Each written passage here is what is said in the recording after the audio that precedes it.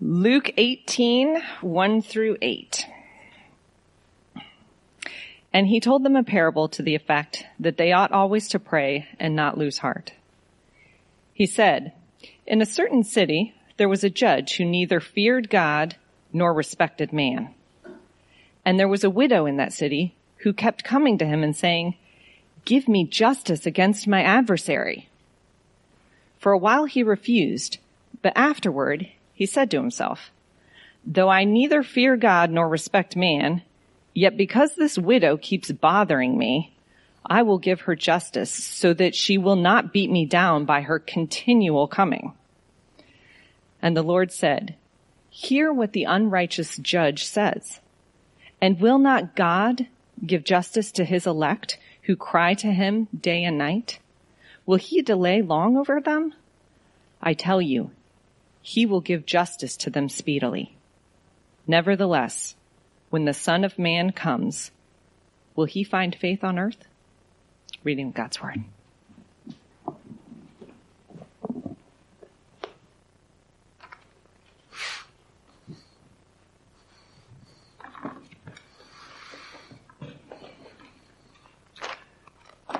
Morning. Glad you're here.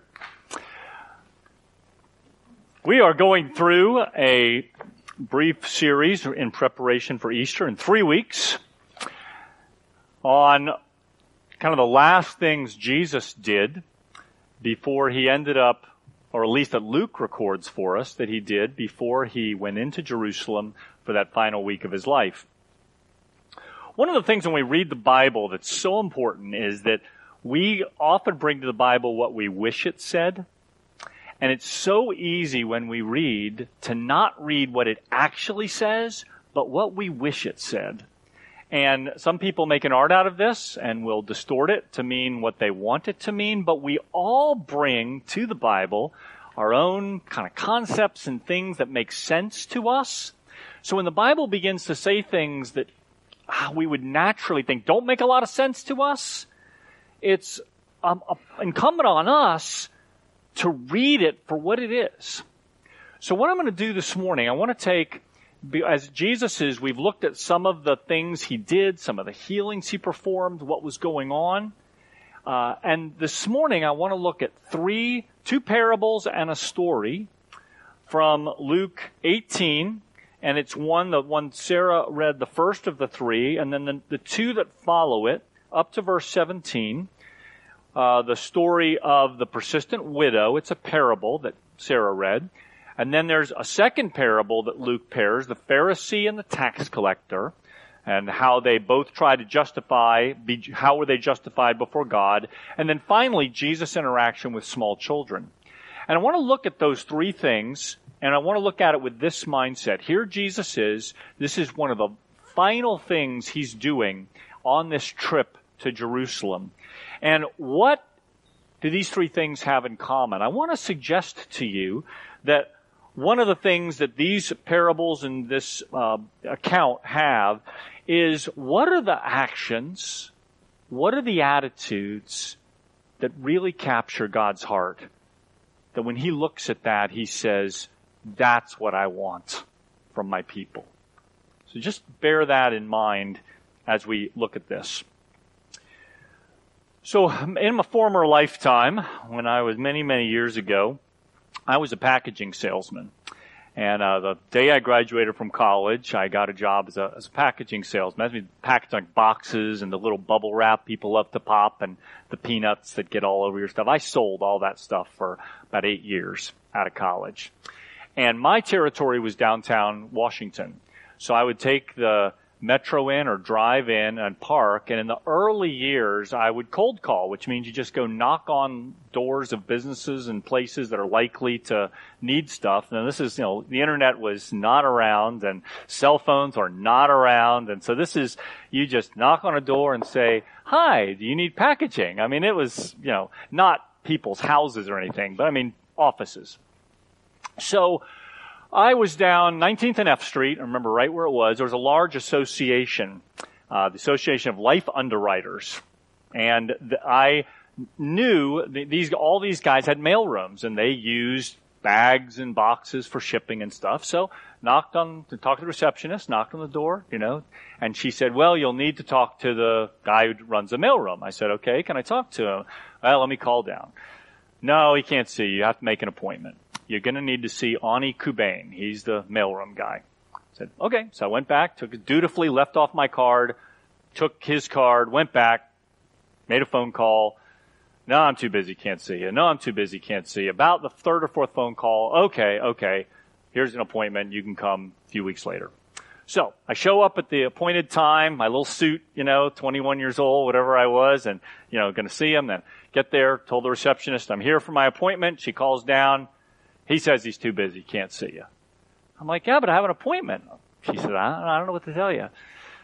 Went back through the whole process again, made another appointment, called him on the phone, got there, showed up again, same thing. So, too busy, life is hectic, I can't see you. I'm like, I have an appointment.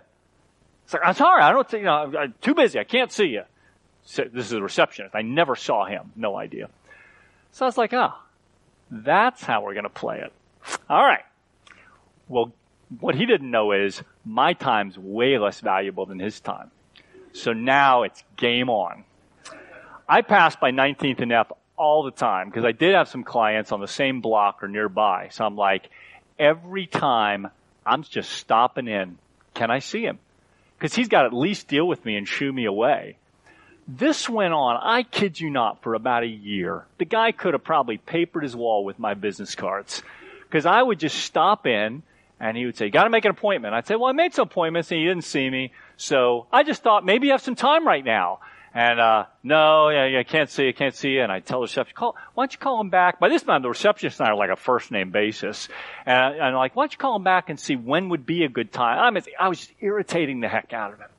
And, so finally, about a year into this whole process, I'm getting into the same thing. It's like a joke at this point with the receptionist. And she calls down and she says, you can go down. And I go, no way. And then I realized I got nothing. I got no samples. I got no brochure. I didn't ever expect to see him. So I'm on my way down to the mailroom. This is a true story. I'm on my way down to the mailroom and I'm thinking, what am I going to say? I had not even thought about what I was going to say because he never saw me. And I thought, what am I going to... I've sort of, in my mind, Ani Kubain was this sort of huge guy with a cigar sticking out of his mouth, like, all right, son, what do you want to say? Just really rude. I didn't know what I was facing. Well, got to his office, and I find this really gentle Lebanese man who's overworked, overwhelmed, chain smoking, sits down. We kind of face off, kind of like high noon, like, finally, like, he's like, what can I do for you? And I had nothing. I was like, well, I'm not really sure. I'd sort of just like to sell you packaging. And I walked out with an order, and over the next 6.5 years, he became one of my best clients, and actually one of the best, friends I had there. And that's a whole other story that I don't have time for. But the idea of this persistence works pretty well as a metaphor for salesmen. But that is, I'm afraid, the way some people read the story of the persistent widow. Something along the lines of, if you will just keep at it with your prayers, you're going to wear God out. And eventually he's going to say something like, all right, I'll give you the healing. Just stop with the prayers already. Because somehow we have this idea, even though Jesus says the judge is nothing like God, and in a sense you're nothing like the widow, we somehow take away, I challenge you, go and look at the children's sermons ideas for this story, and it'll all say something like, get your children to be really whiny and say, oh, I want this, and how they wear their parents out. And that's kind of like what your prayers do. No, this is not what it's saying. In the first place, the argument Jesus makes is it's from the lesser to the greater. All the time in the Bible, we read an argument that we don't tend to make anymore, but it's if you, being evil, know how to give good gifts to your children, how much more will God do? This is a lesser to greater. If the evil judge will do this, how much more will God do this? So first thing is, the judge is not like God. The only thing they're alike in is they both are authoritative figures who have authority over the situation. And that the persistent widow did carry one of the qualities that God loves, which is dogged determination. And that's the first quality that God does love and looks for. Here's the first takeaway I want you to go, is that, guys, I know sometimes you just want to give up. And I don't know what you want to give up on. Maybe you want to give up on your faith. Maybe you want to give up on a relationship that you know God has called you into. Maybe, there were times when I would sell all my kids for a nickel. I would do that. I just wanted to give up parenting. I knew I was called to it, but the dogged determination to just say, I'm going to stay in the fight. First takeaway is that God loves that and He's there. Second thing I want you to look at is, what is the widow praying for? Think about it. When we think about prayers, it's often something we'd like to see happen, often a good thing.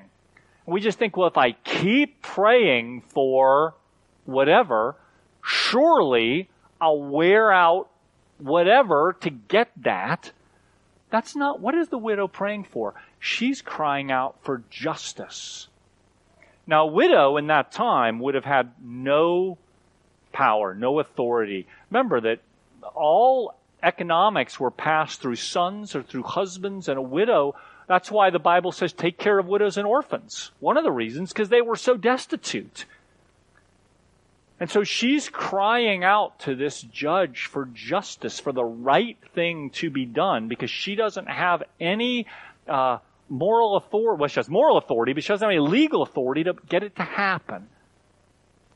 And so in that, he says, the elect, the children of God, cry out to Him for what? For justice, to see things put right. The point of this parable is what? Always to pray, from verse 1, and never lose heart. Why would you lose heart when you pray for something? How many of you all, don't raise your hand because I know the answer. How many of you all have prayed for things multiple times, again and again? You're praying for a restoration of a relationship, or you're praying for some change in some way. Why would you lose heart? Because it's not happening, right? I mean, that makes sense. And it can be so discouraging. You may not only lose heart, you might lose faith. Is there a God there? Is He listening? Why is this not happening? It's a very human question. And what this parable, remember, Jesus is just in His last season of His life. And we're not trying to badger an unwilling God. One of the, if you don't know Bob Yarborough, Bob and Sharon haven't come since COVID, but Bob's a treasure. Bob knows the Lord in a depth of way that few people do. And I called Bob this week because, frankly, when I look at these verses, I think, I don't know what they say. I mean, I can read the words and I can analyze it, but like my heart, do I know this? So I called Bob and I said, Bob, what does this mean? What does this story mean? And Bob's answer, I'm going to quote here. I'll give you a quote. It's not Calvin or Luther, but it is Bob Yarborough, who one day may be in the same breath. I have no idea. He says, I've pondered the meaning of the two parable stories of Luke 18 for many years now, like 50. And he says, I still find myself in the earthly plane as the widow, seeking justice from an unjust judge in a cruel world that wears out the saints. And only a grudging response is obtained by such persistence. The better way, I sense, is found in the next story. It's in the humility of the publican that leaves all the religious praying to the Pharisee, and whose only justification for going on lies in trusting in a merciful God. Prayer is not overcoming God's reluctance to bless. Listen to this. It's overcoming my resistance to perceiving the blessing that's already been bestowed. Did you hear that? Listen. Prayer is not overcoming God's reluctance to bless, but overcoming my resistance to perceiving the blessing already bestowed. That's deep, guys. I wish I could tell you that's an experiential thing. I want to be like him when I grow up. I want to understand that when I'm persisting, it's not to change God in that sense of changing God's mind. It's that I want to stand in the place where I'm not missing the blessing, the justice that He will speedily bring. The Bible says, here at the end of the story, will not God give justice to His chosen or to His elect who cry to Him day and night? Will He delay long over them? I tell you, He will give justice to them speedily. May not be speedily on your timetable, but it's exactly the right time. And then He asks this last question, and this has always confused me a little bit. Nevertheless, when the Son of Man comes, will He find faith on the earth? I don't know. Will He? What do you think of that? Is the answer yes or no? I think both. I think the question is, will He find faith in you? In your home? What's faith? What's living in that radical trust in God? Because this is the second thing. We have this first thing of this dogged persistence. He loves radical faith, the dependence on God. And again, this story where the tax collector is going and he's saying, I got nothing. Have mercy on me, a sinner. That's all he said. And he was a sinner. He was no more righteous than the Pharisee behaviorally. You could argue the Pharisee was more righteous in his behavior in terms of the law. But he says the one goes home justified before God, the tax collector, not the Pharisee, because the humble, the radically humble, will be exalted. And then he finishes this last story with children coming to him. Verse 15, Luke chapter 18. Now they were bringing even infants to him, that he might touch them. The first word that's used there would be brephos, which is babies, really infants, just newborns, brephos. And when the disciples saw it, they rebuked them. I'm guessing it was just kind of a madhouse walking through the town, Jericho, and people are trying to give Jesus their babies to bless or whatever. I'm sure they just were trying to keep some semblance of order, I guess. Jesus called to His disciples saying, let the children come to me. And this word paideia is little children like 7 and under, they think, paideia would sort of be. Not brephos. He doesn't use that word. He says paideia, 7 and under, which would include infants, but a little bit older. Let them come to me. They can run on their own. Don't hinder them, for to such belongs the kingdom of God. Truly, I say to you, whoever does not receive the kingdom of God like a child won't inherit it. Thought about this one as well, and I tell you once again, I'm not positive all the implications that Jesus was saying, but here's one that I'll offer to you. What's the characteristic of a paideia, of a small child? Little, 3, 4, 5. What? Yeah, they trust, and they're just, there's good and there's bad. They're childish sometimes and childlike other times. But little ones, really little ones, while they can put up a fuss and they can be a challenge at 2, 3, 4, right? But if you tell them something, they'll believe you. They haven't gotten jaded or cynical or skeptical enough to really question it. That comes a little later. And then by the time you're 15, everything's, it's You can't say anything, right? It's amazing how that shifts. It's probably a natural thing. But here's what I want to say in this helpless dependence of your Padias, of your 2, 3, 4-year-old.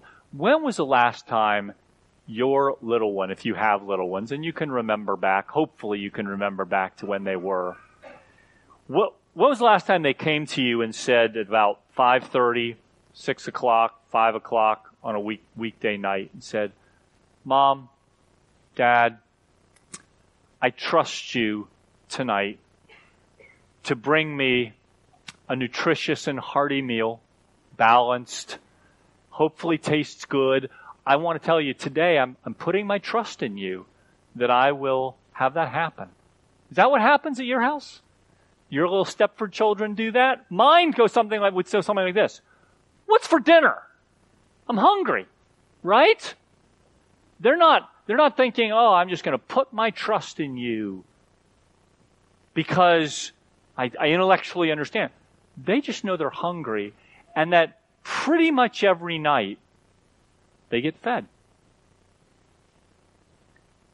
And that you've been there.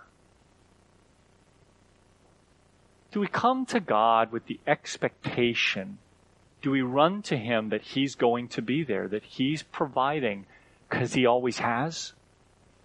Or have we gotten so jaded or skeptical that we think, well, He's let me down, or I don't know if He'll come through again. Yeah, maybe in the past, but this time, I don't know. Jesus says, look, here He is marching to Jerusalem to His death, knowing, and the next verses we're going to find in verse 18, the 2 stories down in verse 31, He's going to say, I'm going to die. I'm on my way to my death. And Luke records these stories where he's saying this is the kind of attitude that the Lord God, manifested in His Son, wants for His people. Come to me with dogged persistence, with radical, humble faith, and with this helpless dependence. And I rush in for that. Hear me. It's not good to be incompetent, but God's not impressed by your competence. He doesn't need your competence. He's way better at almost everything, than we are. He needs your helpless dependence. He needs you to say, I can't do this without you. I can't save myself without you. I can't be the mother or father or child or student or worker without you.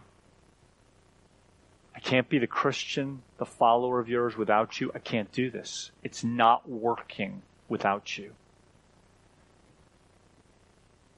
And I know you've done all that I need. Help me to persist so that I understand that it's you who are going to provide. Would you pray with me, please?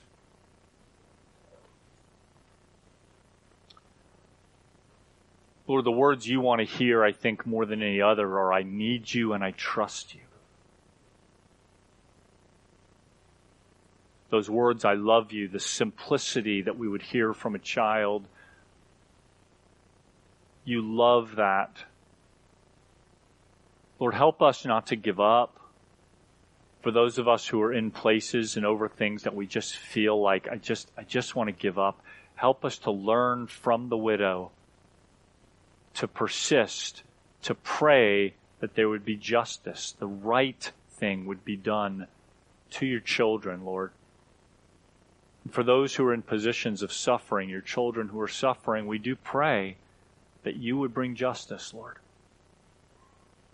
Make it right. Lord, help us to humble ourselves so that you might exalt us. Help us not to exalt ourselves so you must humble us. And Lord, I declare as a church, we are helplessly dependent on you. Lord, we don't know where a facility is that we're supposed to meet in. We need you to show us. Lord, we don't know exactly how to make the decisions that would honor you best as a church. We are doing our best, but we declare our humble dependence on you. Lord, we want to know what staff you want us to have here. We're completely dependent on your Spirit to show us what to do, when to do it, how to do it.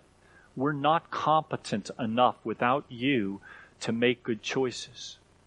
Lord, and we certainly can't save ourselves.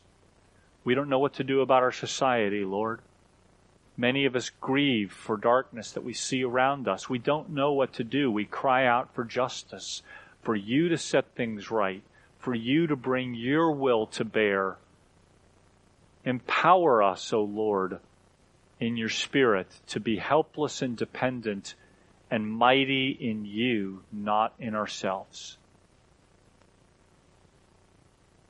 Help us to parent in your power, to be spouses in your power, to be Christians in your power.